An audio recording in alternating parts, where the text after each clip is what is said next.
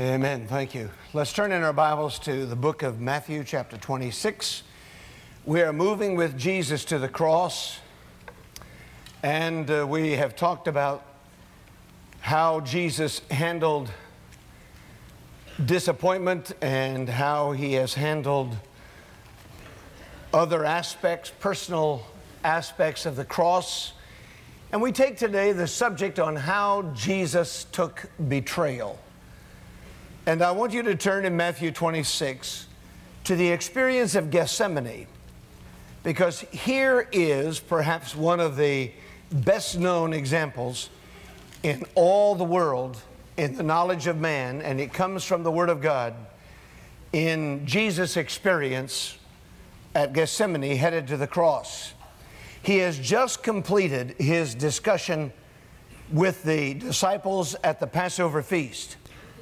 And the Bible says in verse 36 that Jesus came with them to a place called Gethsemane and said to the disciples, "Sit here while I go and pray over there." And then he moved twice more deeply into the garden. He took with him Peter, James, and John, the sons of Zebedee, who had also been with him on the Mount of Transfiguration. And then finally he moved a third time all alone, all by himself, into the inner garden. How did Jesus take betrayal? Good question.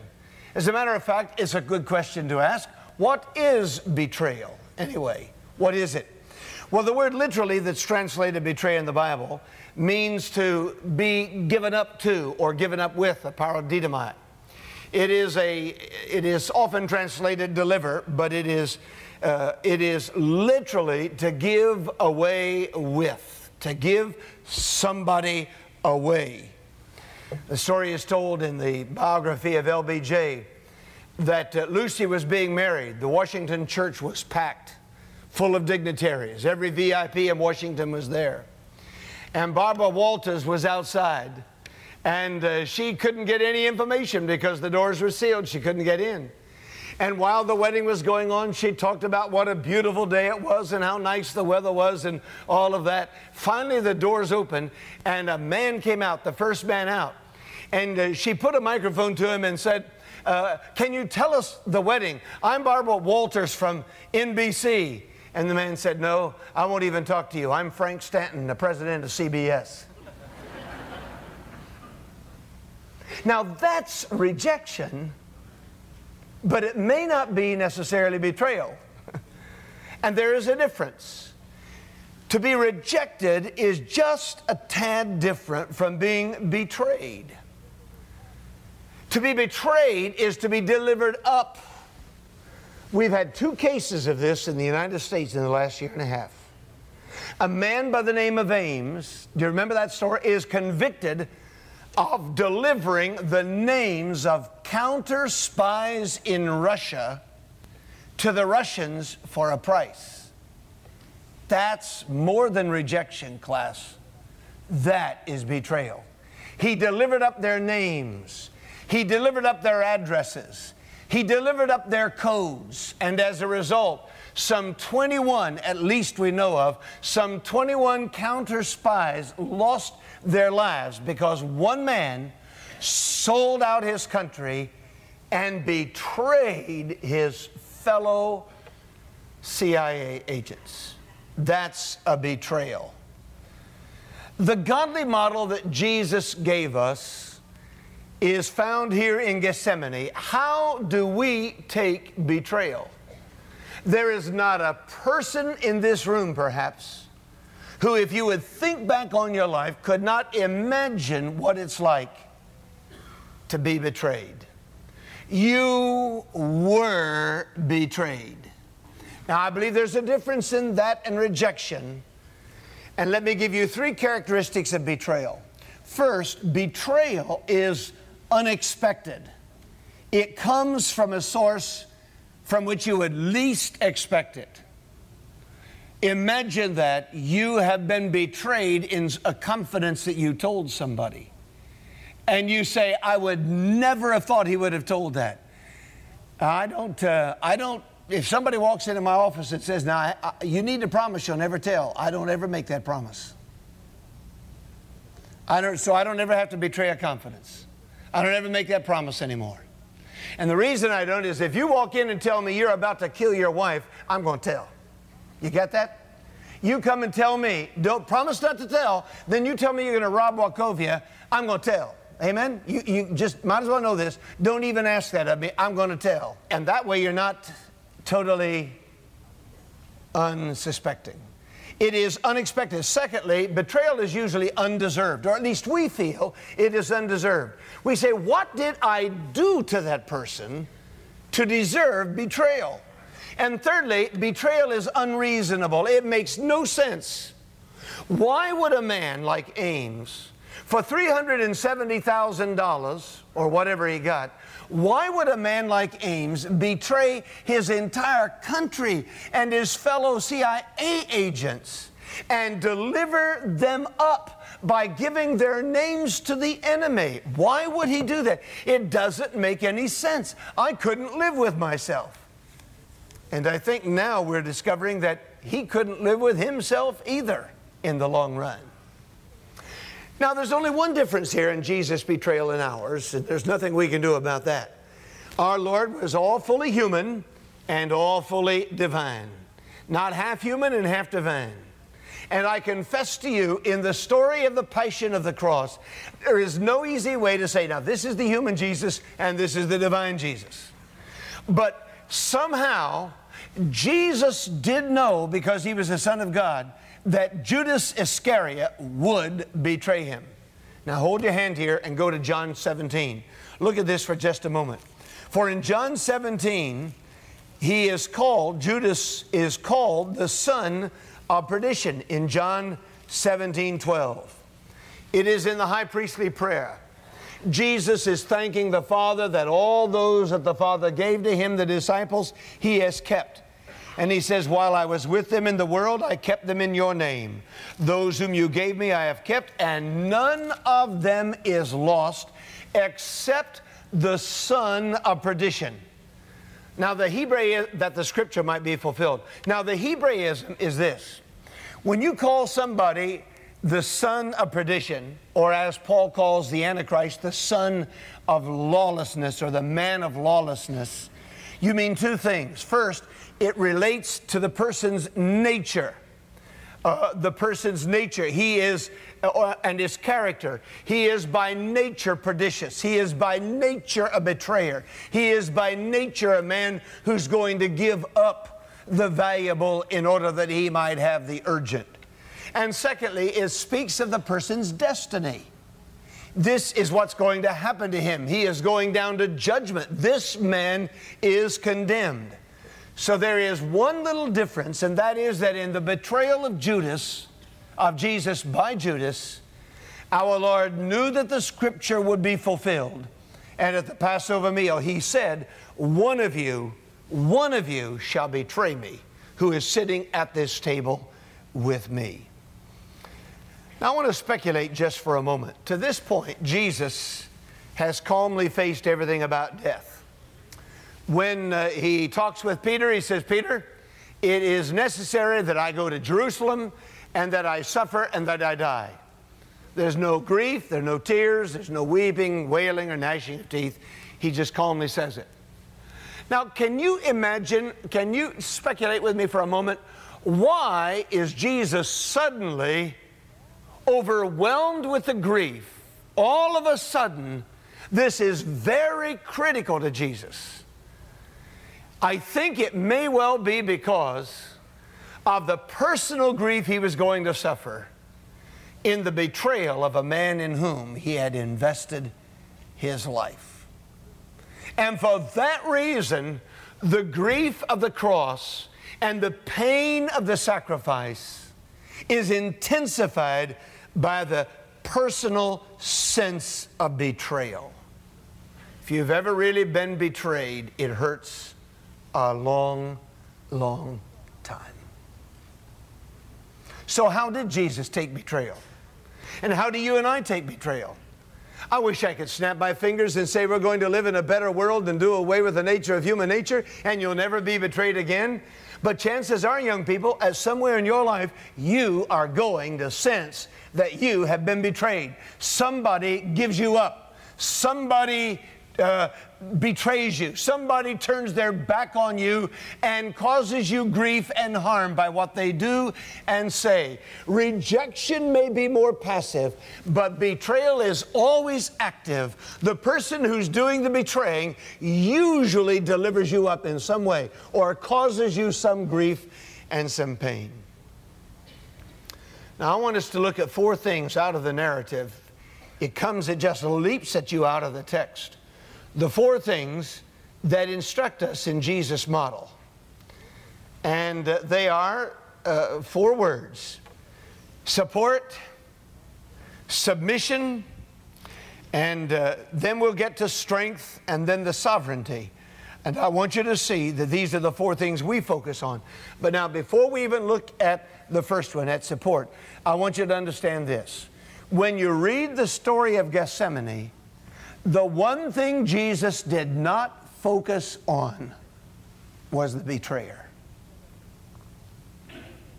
Now let me say that again.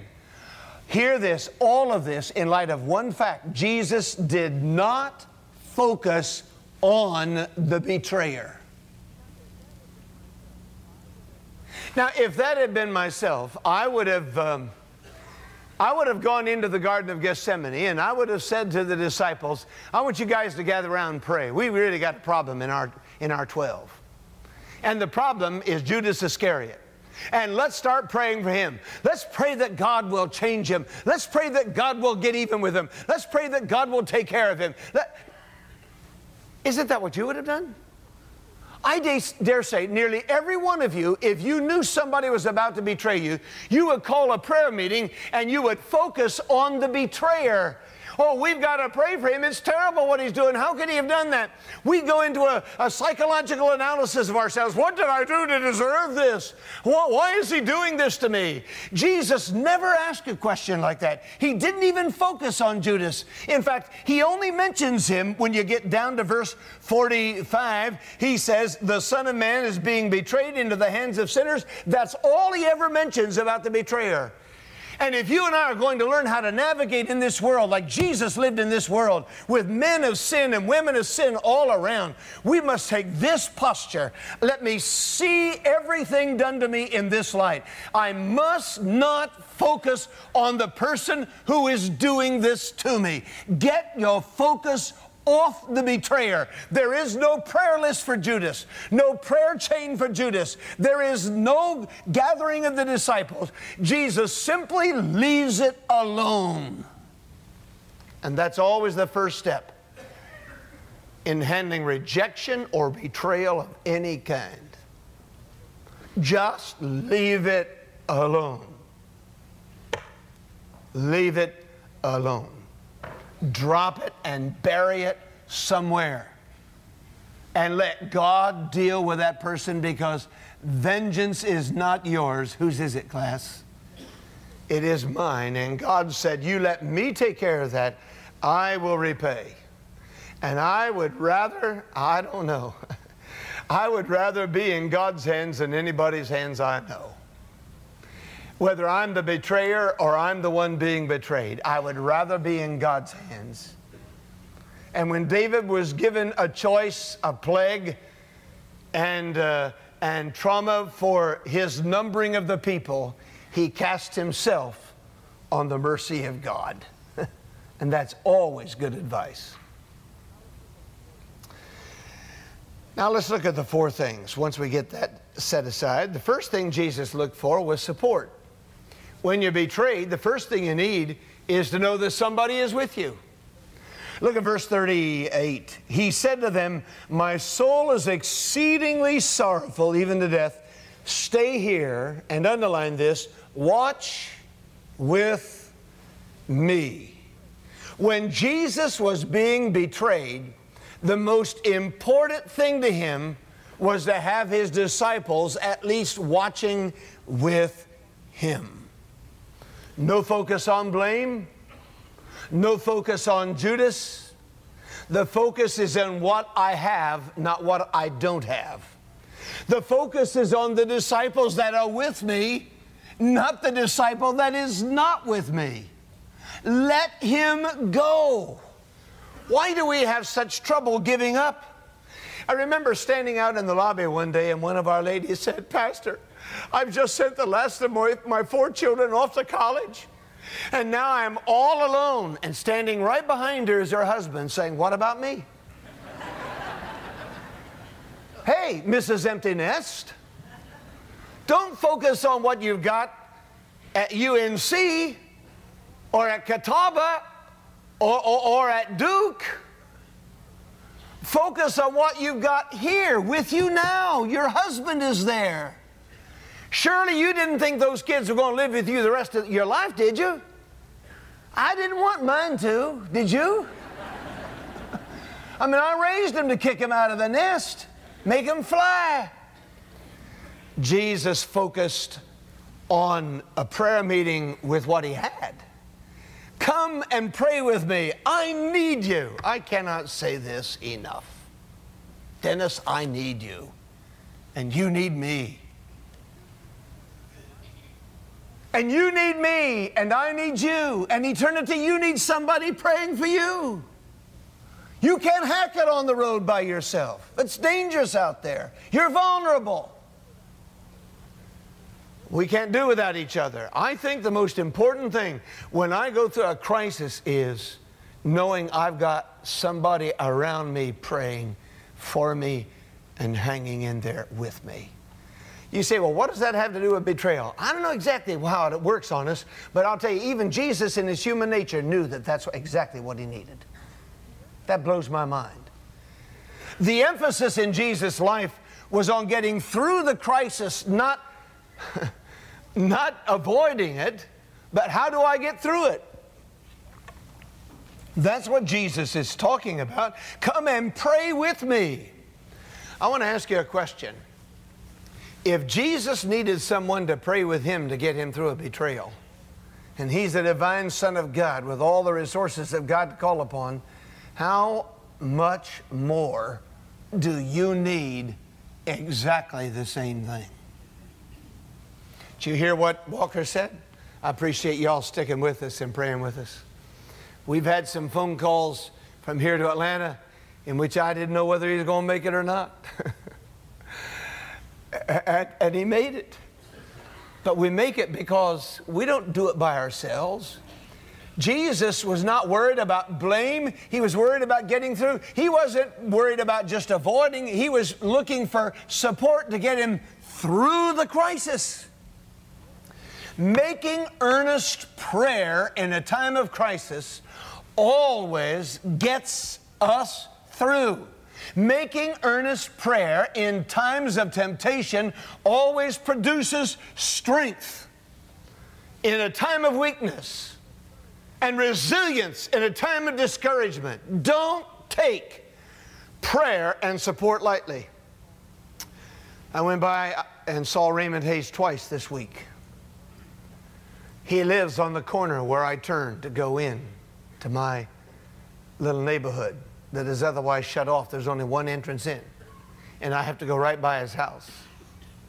He has a serious form of cancer. But I've only been by there about 2 times this whole week when I didn't see at least 3 automobiles in his driveway or parked on the front of the road, because he has got support. There are friends and people who are there helping Helen. They're praying with him. They are standing around that bed. They're sitting in that living room. If that's all they can do, you and I have got to have support. And Jesus said, come pray with me. That's the greatest thing you can do. And then I hear some of you say, well, all he did for me was say, I'll pray for you. Brother, I don't know whether we can do anything else if we can't pray. And when we pray, I'm not sure that it's matched by anything else. Giving money, giving advice, giving counsel, calling a doctor. Nothing is as valuable as the people of God standing together when they're betrayed in prayer. Through prayer. The disciples should have stayed awake. The greatest thing they could give Jesus was prayer support. And that's why he was so disappointed when he came back and said, could you not watch with me? How long did he pray? Right there. Could you not watch with me? How long, class? You remember? 1 hour. In verse 39, he went a little farther and fell on his face and prayed, saying, "Oh, my Father, if it is possible, let this cup pass from me. Nevertheless, not as I will, but as you will." Now, secondly, Jesus' model for getting through betrayal is submission. He is going to fall face down in verse 39. He fell on his face and he prayed. Now, to show you how alone he felt, look at this. In the Lord's Prayer, he said, let's pray, our Father. But in the prayer of Gethsemane, he prays, my Father, which would indicate that now he sees himself as standing all alone in this crisis, as it were. Though he needed their support, they let him down. Notice his posture. He falls face down on the ground. If we give an invitation and somebody came and fell face down on this floor, the welcome center, the information center, is going to call the EMT, and they're going to come in with an oxygen tank and think that he has conked. But Jesus fell face down on the floor, prostrating himself before God in submission to the will of God. Because again, his emphasis is on getting through. If it is possible, let this cup pass from me. Nevertheless, not as I will, but thy will be done. He was in submission to now, if there's any other way, God, if there's any other method by which the sins of the world can be atoned for, let it be. But if not, let me just be in submission to your will. Some of you are as strong-willed as I am, and you have a tough time with submission.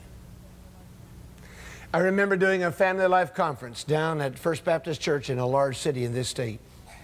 And I had just brought a seminar message on submission. I'll never forget as long as I live. This woman got me in the hall and backed me up against the wall. And she shook her finger in my nose and said, "I want you to know I'll never be in submission to any man." And I said, yes, ma'am. And then I looked at her left hand to see if she had a wedding band on. And sure enough, she didn't. And I said, "Honey, if that's the way you feel, just keep it that way." One of the great characteristics of Jesus was submission. He's the Son. He was there with the Father before the beginning, but he was in submission to the will of God. And the emphasis was on getting through it. Now, what is he saying when he says, "Not my will, but thine be done"? I want to show you something. Go back to 2 Chronicles chapter 7. 2 Chronicles chapter 7. And I want you to take this verse that you've read many times, and I want you to look at it altogether differently.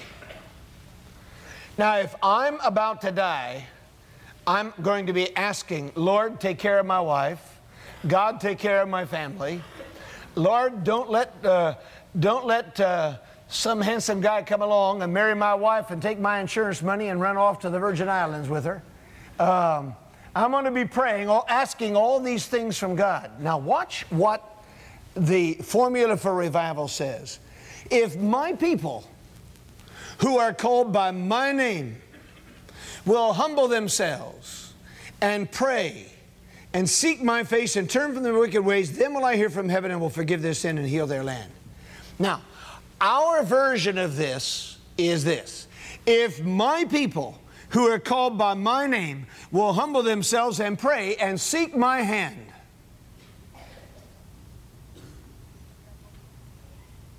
Isn't that what we mostly pray for? My hand. God, do this. God, do that. God, get rid of this person.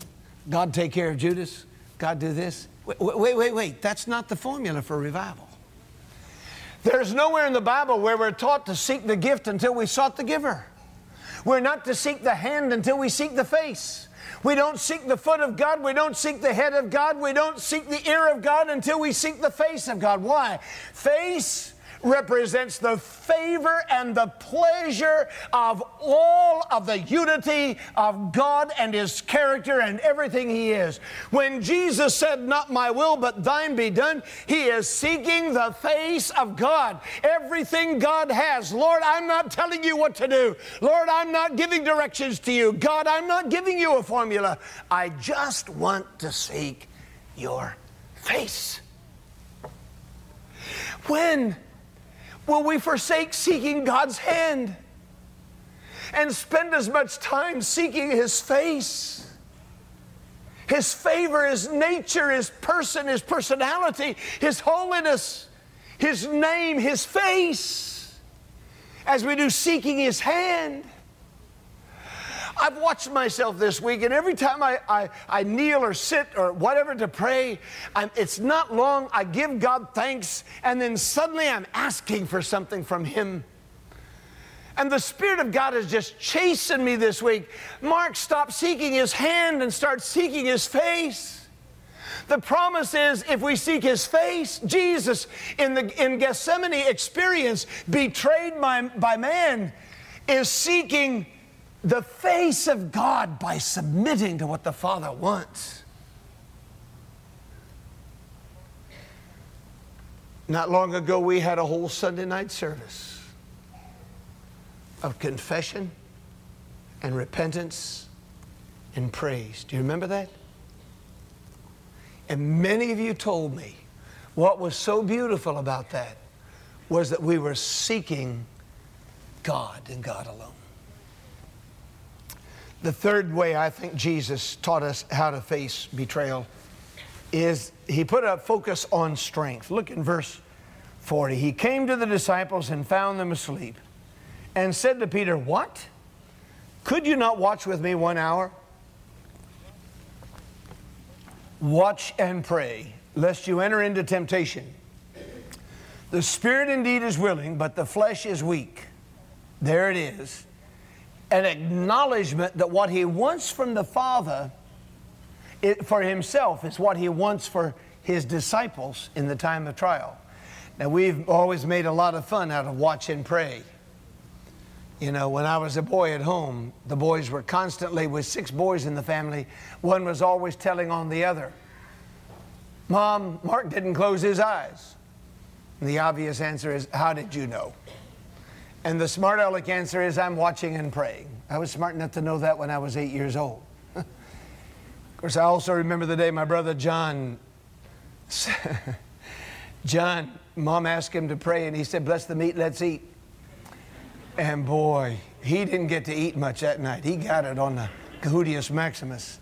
Watch and pray, lest you enter into temptation. For the spirit indeed is willing, but the flesh is weak. You know what Jesus is saying? Oh, Lord, I need strength. He's not praying to, "Oh, Lord, don't let me die. Lord, why did you let Judas die?" Judas couldn't die for the sins of the world. He had to pay for his own sins. He was praying for strength. Emphasis again is on getting through. Christ is a curse. He's going to hang on the cross. The writer of Isaiah said He was despised and rejected of men. Paul writes in Galatians 3, "Cursed is everyone that hangs on a tree." Paul said to the Corinthians, "He who knew no sin was made sin for us." Do you know why he was cursed hanging on a tree? Because in Deuteronomy 21:23, when a man was convicted of a crime and then he was stoned to death for that crime, the people would hang his dead body from the tree after the price was paid. And that dead body hanging on the tree was a curse on Israel. And it was a sign to everybody, "Don't you dare do what this man did. Here he is as a display." But his body could not hang on that tree overnight, and it couldn't be cut and allowed to touch the ground, or the cursed body would curse the earth. And Christ bore the curse of sin for us.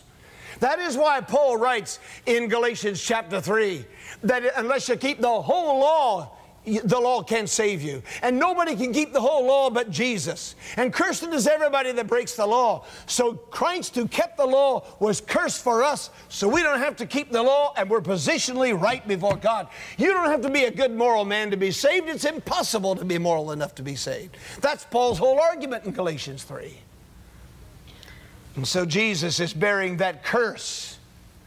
And that curse upon him is what makes him so weak, and he cries out for strength. Let me say it again. Making earnest work of prayer always produces strength in a time of weakness and temptation.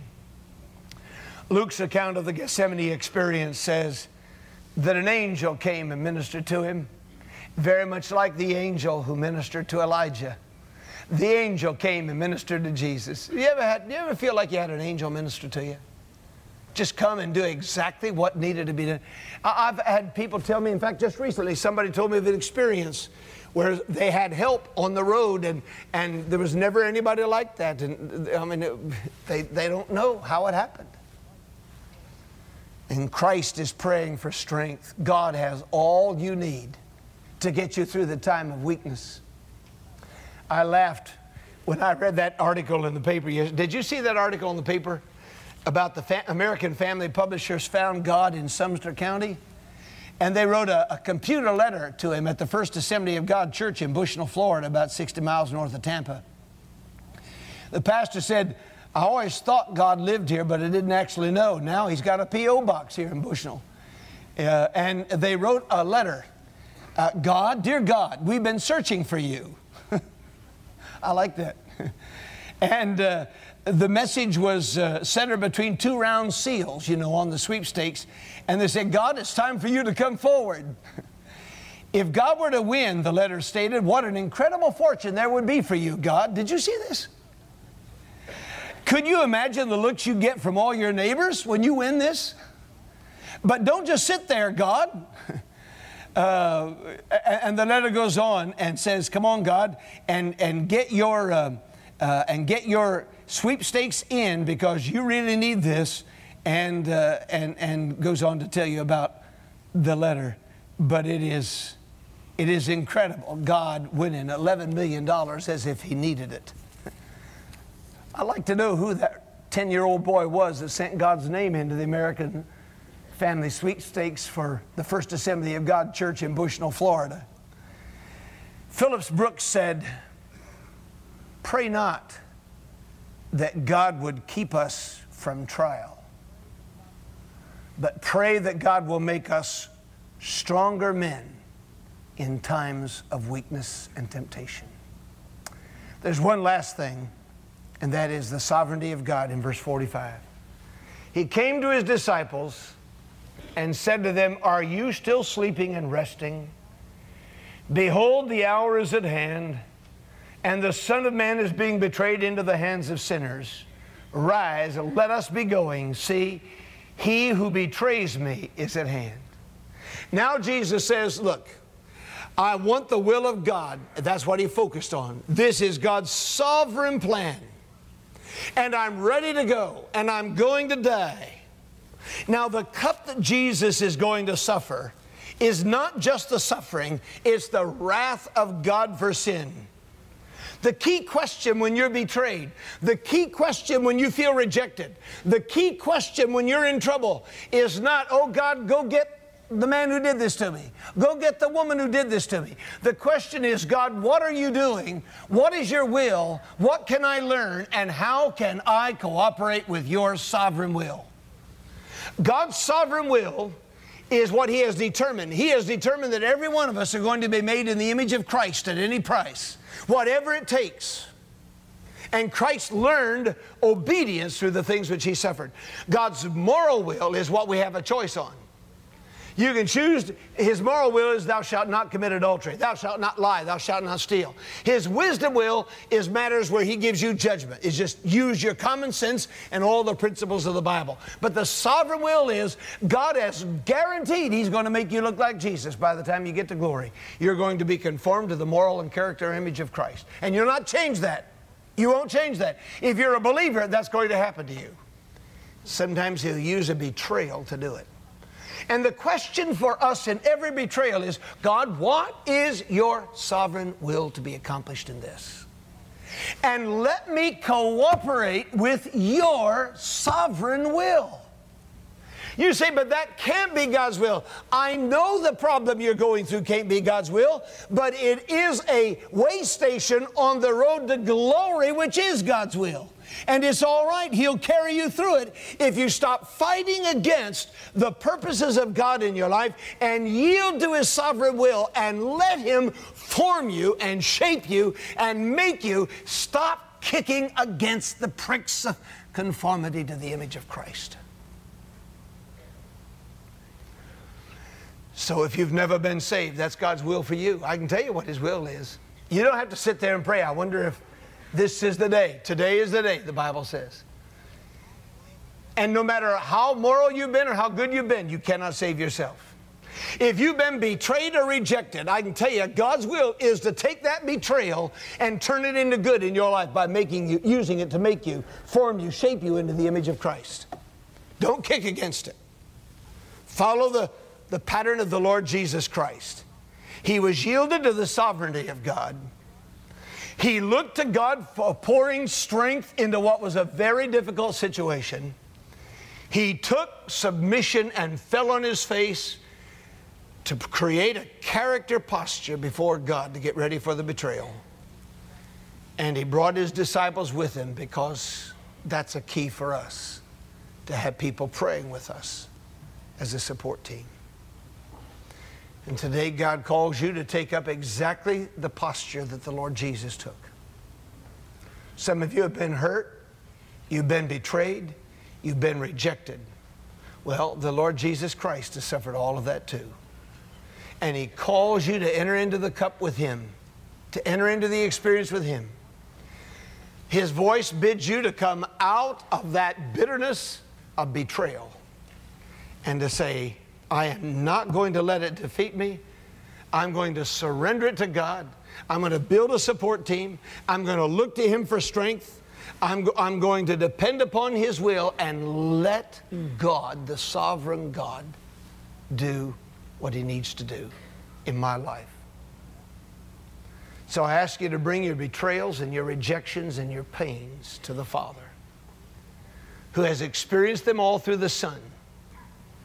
And when you read the story of the cross, you get the full gamut of human betrayal. Amen and amen. Let's stand in prayer. Our Father, we thank You for the Word of God and its power. And we pray that You shall speak to each of us and impose upon our minds and hearts and souls the character model of the Lord Jesus as He goes to the cross. And show us how to follow those steps, how to take those attitudes, how to grab those perspectives. But show us Jesus willing to go to the cross and take our curse, our sin for us, that we might be made the righteousness of God in Him. In Jesus' name, amen.